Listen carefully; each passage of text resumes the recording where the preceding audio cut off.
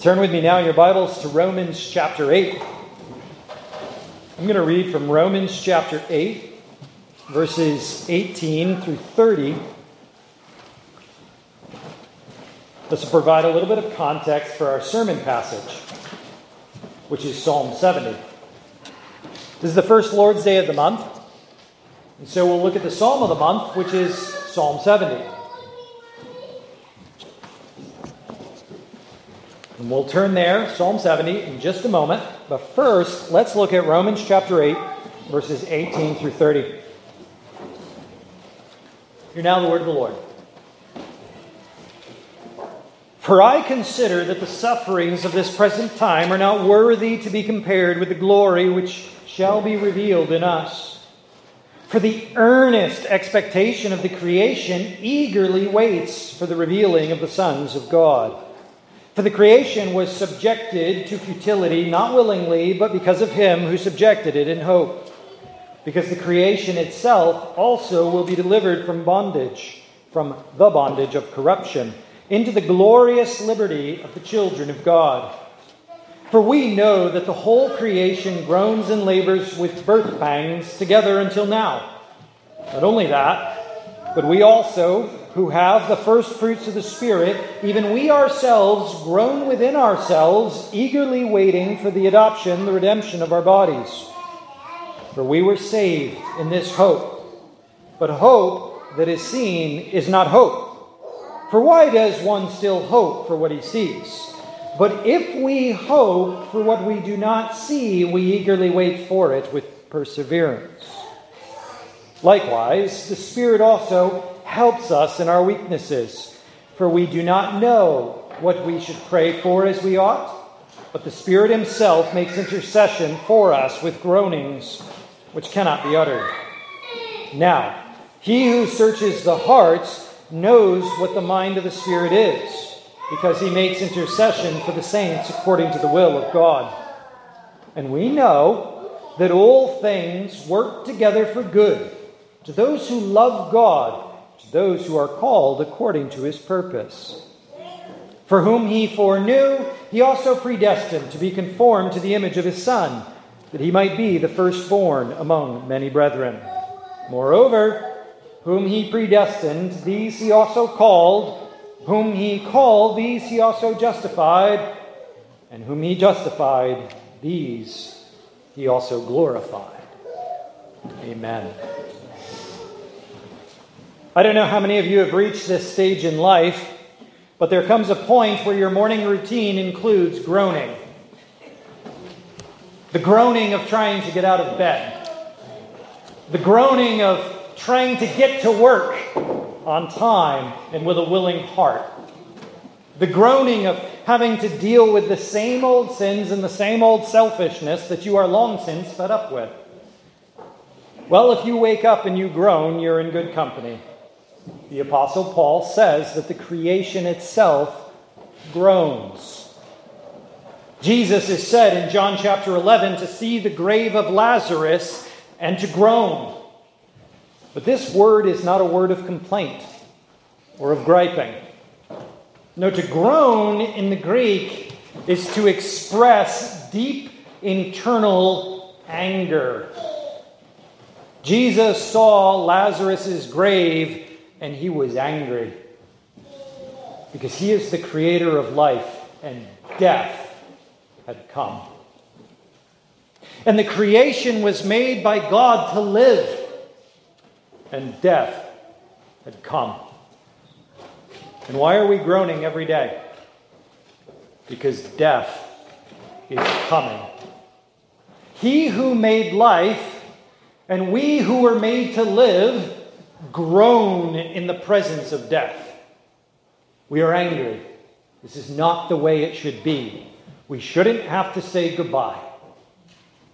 We shouldn't have to feel death at work in our bodies and in our hearts. But Paul also says that our groaning has a hope. It has a purpose. When we groan with Jesus, when we groan with creation, we awaken hope. The hope that makes us willing to wait. The hope that gives us patience. The hope that one day these three will all come together. Jesus, creation, and us. And when all three are together, there will be no groaning, and there will be no death. With that in mind, turn back to Psalm 70. Our psalm of the month is Psalm 70. This is because I have been your installed pastor for 70 months. And we've done one psalm a month for 70 months. So Psalm 70. This one is brief. But you all know, having sat through 69 of these, that the length of the psalm is not at all correlated to the length of my sermon. Psalm 70. Let's read again the word of the Lord. To the chief musician, the psalm of David, to bring to remembrance. Make haste, O God, to deliver me. Make haste to help me, O Lord. Let them be ashamed and confounded who seek my life. Let them be turned back and confused who desire my hurt. Let them be turned back because of their shame who say, Aha, aha. Let all those who seek you rejoice and be glad in you. And let those who love your salvation say continually, Let God be magnified. But I am poor and needy. Make haste to me, O God. You are my help and my deliverer. O Lord, do not delay. Amen and amen. Way back in the dark ages, before cell phones, my classmates and I would get home from a sporting event in the twilight. The school bus would go around the back of the school, drop us off near the gym, and we would all line up to use the payphone. Now, there were a few lucky kids who had some extraordinary parents who would actually come early and sit in the parking lot and wait for the school bus to roll in. They just went straight to their parents' car and got to go home and eat. The rest of us would stand in line and wait one by one to use the payphone to call home, and hopefully Mom and Dad would answer. If they didn't, you left a message, which hopefully they checked. Eventually, you would end up going inside the locker room, putting away your gear, taking a shower, getting dressed, and eventually, at least one or two of you would end up standing beneath the stars, wondering how long it would take to walk home. Wondering if you broke into the cafeteria, there would be anything worth eating. Wondering what it would be like to sleep in the gym and get up the next morning and go to class. Inevitably, Mom and Dad would show up, usually no more than 10 or 15 minutes late. It just, as a teenage boy, felt like an eternity because you were hungry and you were tired. This dissonance between how much time passes and how it feels to us is a common experience. Einstein wasn't wholly wrong when he said time is relative. In this regard, Psalm 70 speaks to us, who as believers hear Jesus say, I am coming quickly. And we go, 2,000 years and counting. What do you call quick? We who are running out of patience, we who want God to hurry, this is a psalm for us. We who wonder if God has forgotten what's happening down here, this is a psalm for us. David has written a psalm to remind us, to teach us that God never forgets. And that if we know that truth, if that good news is embedded in our hearts, then we are willing and able to ask Him to hurry up. We are willing and able to pray, hasten, Lord. Come quickly, Lord Jesus. Let's look at the psalm together. Notice in the subtitle, those little italics across the top of the psalm, verse 1 in the Hebrew text, the psalm is addressed to the chief musician. As many of you have heard many times, This phrase refers to the public nature of the psalm. This psalm is a psalm of David. He is perhaps the author. He is perhaps the editor. He is certainly the royal authority by which it appears in the public hymn book of the church. David, as king and head of Israel, authorized the use of Psalm 70 in temple worship in his day, tabernacle worship. And so David directs it to the chief musician, the choir master, the one who of the Levites was responsible to make sure that the worship of God included this psalm. Now we have David as a type and shadow. David is for us a picture of Jesus.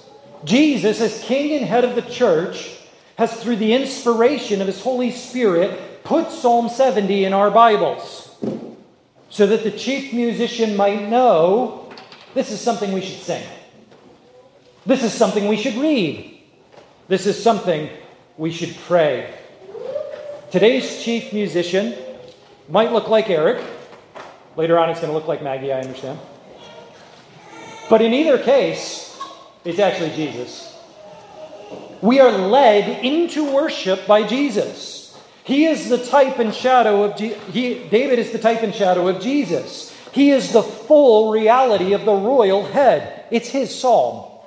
And he's given it to us that we might sing it with him, that we might follow him into one specific and particular religious activity: remembrance. In the New King James, it says, in order to bring to remembrance. In the ESV, it says to accompany the memorial offering. Whatever the reference is that David has in mind, the reality is that David has in mind being mindful of something. He wants us to remember that God always remembers. There is an important religious reality that when Noah was in the ark, surrounded by floodwaters that had destroyed the entire earth, it says the Lord remembered Noah. And when Abraham and Sarah were so old beyond help, the Lord remembered Abraham. And when Israel was down in Egypt in bondage and slavery and cried out and groaned under the weight of their curse, the Lord remembered Israel. You see, your God does not forget. Your God knows right where you are. It is a stunning and humbling reality that I preach to faces I don't know. I preach to lives I do not fully understand. I preach messages of truth and of encouragement and of conviction, not knowing if they will hit the mark, not knowing where the mark is in your heart and in your mind. So when the barb finds its target, it is God who has done it. You see, God knows. He knows what you need to hear this morning. He knows you needed Psalm 70. Whatever kind of week you've had, whatever kind of week is upcoming, today you need Psalm 70. And here you go. It is so that you can remember your God will not forget. By the way, in a fantastic, we can't call it coincidence. Jesus did it on purpose. There is one other thing that he gave us other than Psalm 70 that is intentionally intended to exercise remembrance. Do this in remembrance of me. We have a supper that we celebrate in order to remember our God has not forgotten us. So if we are going to remember the memory of God and that He is with us and will take care of us, we need to begin, according to verse 1, by asking God to hurry up. Now, isn't that surprising? You get yourself into a situation and you don't want to be in it. You bear patiently with it for a long time, knowing that there's no need to be hasty, and your patience runs out. You come to the end of your rope, your tank is empty, you're fed up, whatever metaphor you want to use, you've burned all your matches, that's a cycling metaphor, and you have nothing left to give. And David says that the next best step is to turn to God and say, will you hurry up? Does that not sound impious? Does that not sound incredibly disrespectful? Your timeline and God's timeline are not synchronized. He's taking his sweet time, and you're kind of fed up dealing with it. And David says, well, tell him that. There's a fascinating structure to verse 1.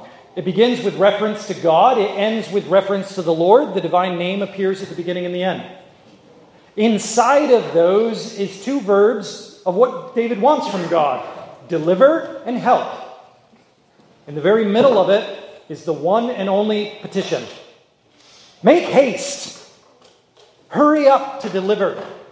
Hurry up and save and help. By structuring it this way, David points us the direction of his piety, his reverence for God. By saying at the beginning and the end the divine name, David points out that he is relinquishing his right to control. He is turning to God in a disavowal of his own ability. By saying, "O God, O Lord," David is acknowledging that there is a divinity that he needs. He can't do it in his humanity. Secondly, by saying, "Deliver and help," David is saying, I can't solve the problem. I cannot escape the problem. David's plea, "Hurry up, Lord," is not improper, because David has at last grasped his inability to do anything about it.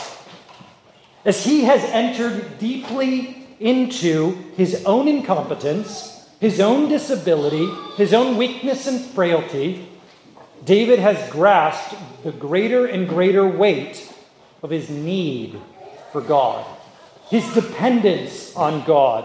This is the nature of this start to the psalm, that we should discover with David how deeply we need God and how graciously he treats us in our need. There is no one in the history of humanity who has ever gone to Jesus for pity and not gotten it. There is no one who has ever gone to God for compassion and not received it. When we grasp how deeply we need God and we say, "Hurry up," he hurries. Isn't that stunning? Now, the rest of the psalm, as you might expect, trains us to not be selfish with this request. Because we think, "Oh, hurry up and get me out of here." But that's not what David is praying for, as you're about to find out. Let us, with David, learn to pray, "Lord, hurry up. Deliver me, help me, come to me quickly." But let's do it in a reverent and pious way. Now, David supplies 3 specific petitions we can pray about our problems in order to pray, "Hurry up," in a reverent and pious way. In verses 2 and 3, he says, "Let them be ashamed and confounded who seek my life. Let them be turned back and confused who desire my hurt. Let them be turned back because of their shame who say, 'Aha, aha.'" In these 3 sequences, these 3 petitions, David points us to the source of his problem. He has people in his life who are seeking for his life. There are would-be murderers in his presence. There is someone, or multiple someones, who want him dead. This seems like a problem, yes? You could think of the King Saul, who twice in his own palace, while David is playing beautiful music for the calming of his soul, grabs a spear and tries to make him into a pincushion against the wall. Saul is someone in David's life who wants him dead.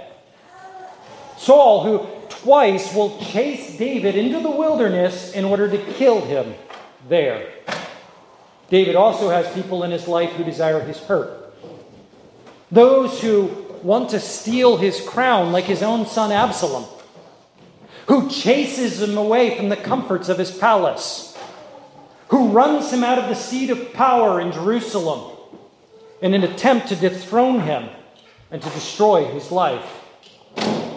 But of course, David also has in his life those who say, aha! He has Shimei the Benjaminite, who when David flees from Absalom, throws dirt and rocks at him and hurls curses upon him and slanders him. David is a man who lives in a world that doesn't love him, who is surrounded by people who either want him dead or harmed, or at least want to gloat and celebrate when he experiences these things. All of these together would make David want to say, hurry up, Lord. Hurry up. Get me out of here. Deliver me. This is our experience, is it not? That we live in a world where the persecuted church, for instance, has many who seek their life. The persecuted church the world over have many who desire their hurt, who would kill them, who would arrest them, who would ban them from jobs, and many who would say happily of Christians, aha, I got you. You are my prey. But it's not just the persecuted church the world over, is it? We have these problems here in our world. We have these problems, although in the West, in America, they're often just spiritual. But that's because we don't take very seriously sometimes the spiritual nature. Do you know that your sins want to kill you? Do you know that your sins want to hurt you? Do you know that you live in a world that delights to say, aha, do you see that hypocrite? Do you live with a conscience that constantly seeks to destroy you? Do you live with temptations that constantly overwhelm you? Do we not live in this world with David where we say, hurry up, Lord. I'm tired of the sin and I'm tired of the sorrow. And I know Westminster calls it the estate of sin and misery. Can you leave it to somebody else? I don't want to live in sin and misery anymore. Do you ever get fed up with this world and your experience of it? Do you ever get fed up of your own life and how you're living it and making a hot mess of it? Is this not our experience in the world? David has prayers that answer these problems. Let them be ashamed and confounded. Let them be turned back and confused. Let them be turned back because of their shame. There are really three ideas here that David is focusing on, though there are three couplets. The words are shame, confusion, and reverse. David, first of all, wants his foes who seek his life ashamed. By this he means embarrassed by their lack of success. I want them to come up empty-handed. Father, please, hurry up and make sure that those who are seeking my life don't find it and are unable to secure it. Father, confuse them. Let them be bewildered at what is happening, that they think they have me, aha, but they don't. Let them be ashamed, disappointed, unable to achieve their intended outcome, unable to achieve their desire. They can't hurt. They can't take life. Let them be disappointed and ultimately reversed, turned back. By turned back, he means changing course. Perhaps repenting, no longer desiring my hurt, no longer seeking my life. He might also just simply mean leaving him alone. Again, if we revisit the life of David, we see that King Saul came to him in the wilderness, 1 Samuel 24 and 26. And when Saul came to David in the wilderness, all these things happened to him. He sought David's life, he desired his hurt, and he was waiting with eager expectation to say, aha, I have David at last. The first time in the cave of Adullam, David shows up the next morning with a corner of Saul's robe. And Saul has to publicly admit to his own shame, David, you are more righteous than I. You deserve the crown. I do not. He must face the confusion that when he was seeking the life of David to kill him, His life was put into the hand of David, and David didn't take it. How confusing is that? Saul himself asks, who does that? And so what's Saul do? He goes home. What happens when Saul camps on the hill of Hachilah, east of Jeshimon? Again, his life is in the hand of David, and David's armor bearer says, let me drive a spear through his temple just like Jael did before. He'll never feel a thing. And David says, no way. Take his spear, the symbol of his royal authority, and take his water jug, the symbol of his life. David walks away holding them. The next morning he calls out, and to Saul's shame, he says again, I held your life in my hands. I held your royal authority in my hands. Here is the spear, the symbol of your kingship. Here is the water jug, the symbol of your life. Send a servant over, I give them back to you. To Saul's shame and to Saul's confusion, he goes home with life and kingdom intact, unable to stop David. And Saul himself has to conclude, David, you're going to rule and do great things. The Lord is with you. David has seen this prayer worked out in his life. Have you seen this prayer worked out in your life? Have you looked upon those things that are eating away at your life? Those sins and sorrows and temptations and, yes, aging itself. And have you seen the power of Jesus Christ to turn them around and to thwart them? To bring them to shame and confusion? To make them realize there is no gain here. God is with him. He remembered, by reviewing this history, he remembered, my God did not forget me in the dark of the cave of Adullam. And my God did not forget me that night on the hill of Hachilah east of Jeshimon. My God did not forget me. And you know what? David is a type and shadow of Christ. Who can say, I hung on the cross and I said, my God, why have you forgotten me? But then I said, into his hands I commit my spirit. Because God had not forgotten him. He laid in the grave for 3 days. And said, why do I have to be here for 3 days? But his God did not forget him. Our Jesus can sing this psalm with us and for us, praying, hurry up, Lord. Sunday can't come quick enough. Saturday in the grave is miserable, but Sunday in the garden is glorious. And all of death and Satan are shamed, confused, and turned back. This is how we learn to pray. But David, having these 3 prayer requests for his enemies, that they would experience the intervention of God, that they would experience God preserving his life, God keeping him from hurt, God keeping him from shame. He then has 2 requests for his friends. Verse 4, let all those who seek you rejoice and be glad in you. Let all those who love your salvation say continually, let God be magnified.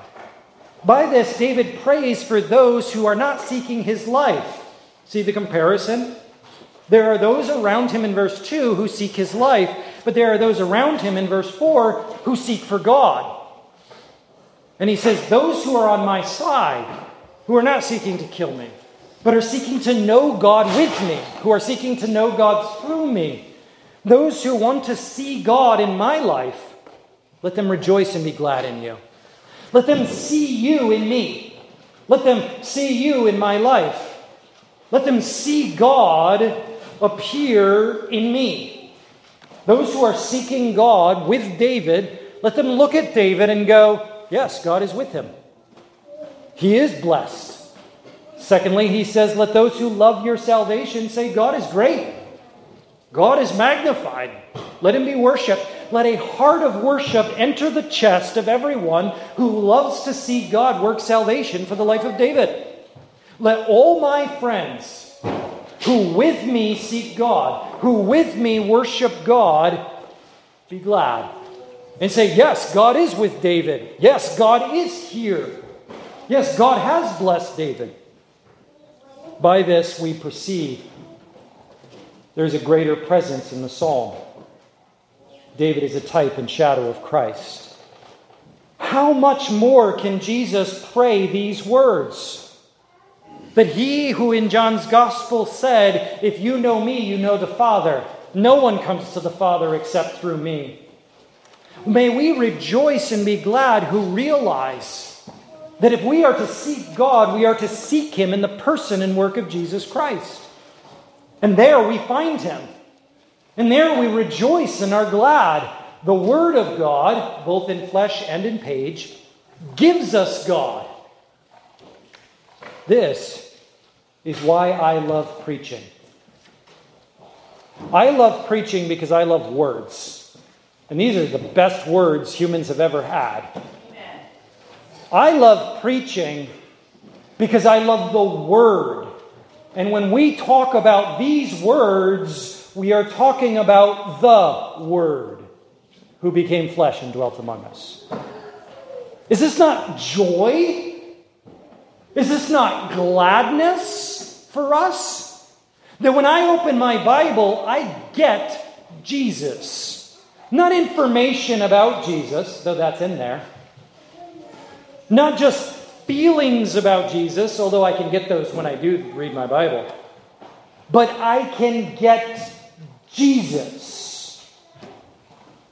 The man himself. The God-man himself. That when I seek God, He's to be found. I pray, Lord, hurry up. I'm tired of sin.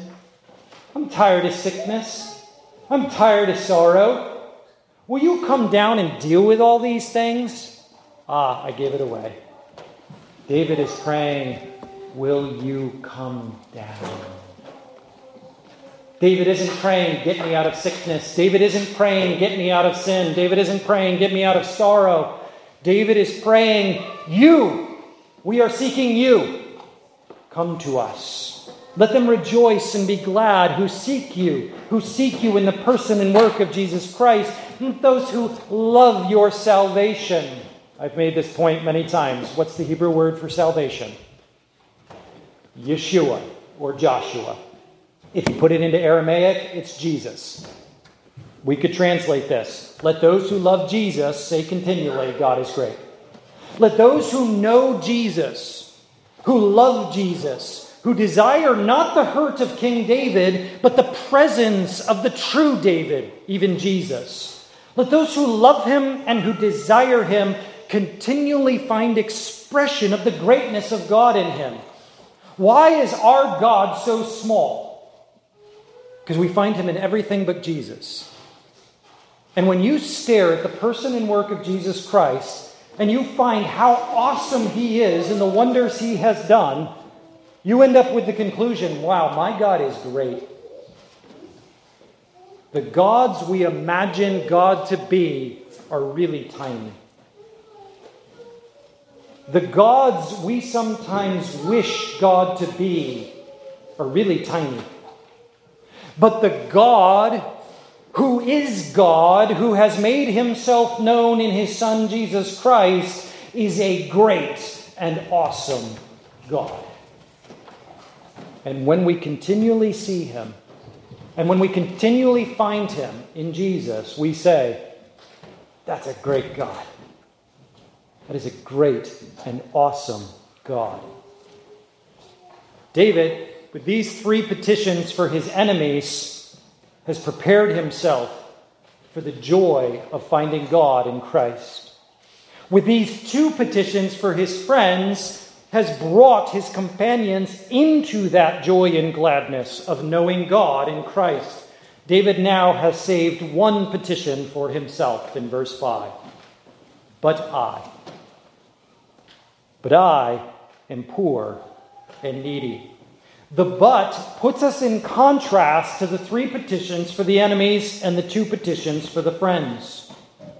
Even as the enemies are experiencing shame, confusion, and reverse, even as the friends are experiencing joy and gladness and salvation and worship, what is David alone experiencing? Poverty and need. And in this way, David is a most perfect type and shadow of Jesus, who one day, this has already been described in the adult Sabbath school class, embraced poverty. He was born in obscurity, in a crowded house, where he slept with the animals in the basement, because it was warm there. He had need. He had hunger. And I know the song, "No Crying He Makes," but it's not true. He cried like a newborn baby. He hungered. He thirsted. He went into the wilderness and went 40 days and 40 nights in the temptation of Satan without physical sustenance. He was poor and he was needy. And he went to the cross naked and ashamed, confused. My God, why have you forsaken me?" And he hung there bleeding till he died, poor and needy. Why is Jesus reduced to poverty and need? Why is Jesus shamed and confused and hanging on the cross? Because, friends, we can't have verse 4 unless he has verse 5. We who by nature are poor and needy can look to a Savior who by grace accepted poverty and need for you. And we who by nature are children of wrath can through his grace be children of the living God and say, "Make haste, Father, hurry up and help me. Do not delay. Hurry up, Father, do not delay.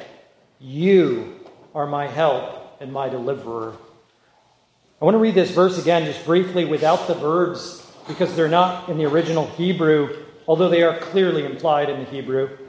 But listen to the sound of the poetry that David is using. "But I, poor and needy, make haste to me, God. You, my help and my deliverer. Lord, do not delay." Do you hear and feel the impact as those pronouns stand out? I, poor and needy. You, help and deliverer. You see, what we must remember is the contrast and relationship we have with God. He is help. He is deliverer. We are poor and needy. He has helped. He has delivered by reversing our conditions. He became poor and needy in order to be our help and our deliverer. He went through the experience of Psalm 70, our experience, the experience of sin and misery, the experience of feeling forgotten, the experience of running out of patience and wanting to be done with the whole thing, crying out in the garden, "Father, let this cup pass from me." He knows what it's like to want to be done, to be poor and needy, so that he can teach us what it's like to wait. The last piece of the psalm that I want us to grasp is its place in history. I've already pointed out how it bounces from David to Jesus. But here's the thing that I want us to remember. It bounces from Jesus to us. You see, David in all of this psalm is crying out, "Hurry up, Lord, come to me. Hurry up, Lord, get over here. We need you down here." He is praying for the incarnation. He is praying that God would come in the flesh. So why do we still sing it? Can't we just put it away as fulfilled?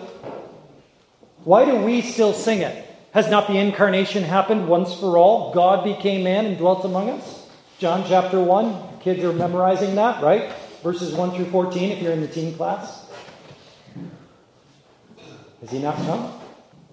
Why do we still pray Psalm 70? Clearly we still experience Psalm 70. We still feel forgotten. We still struggle with sin and sorrow and the coming of death.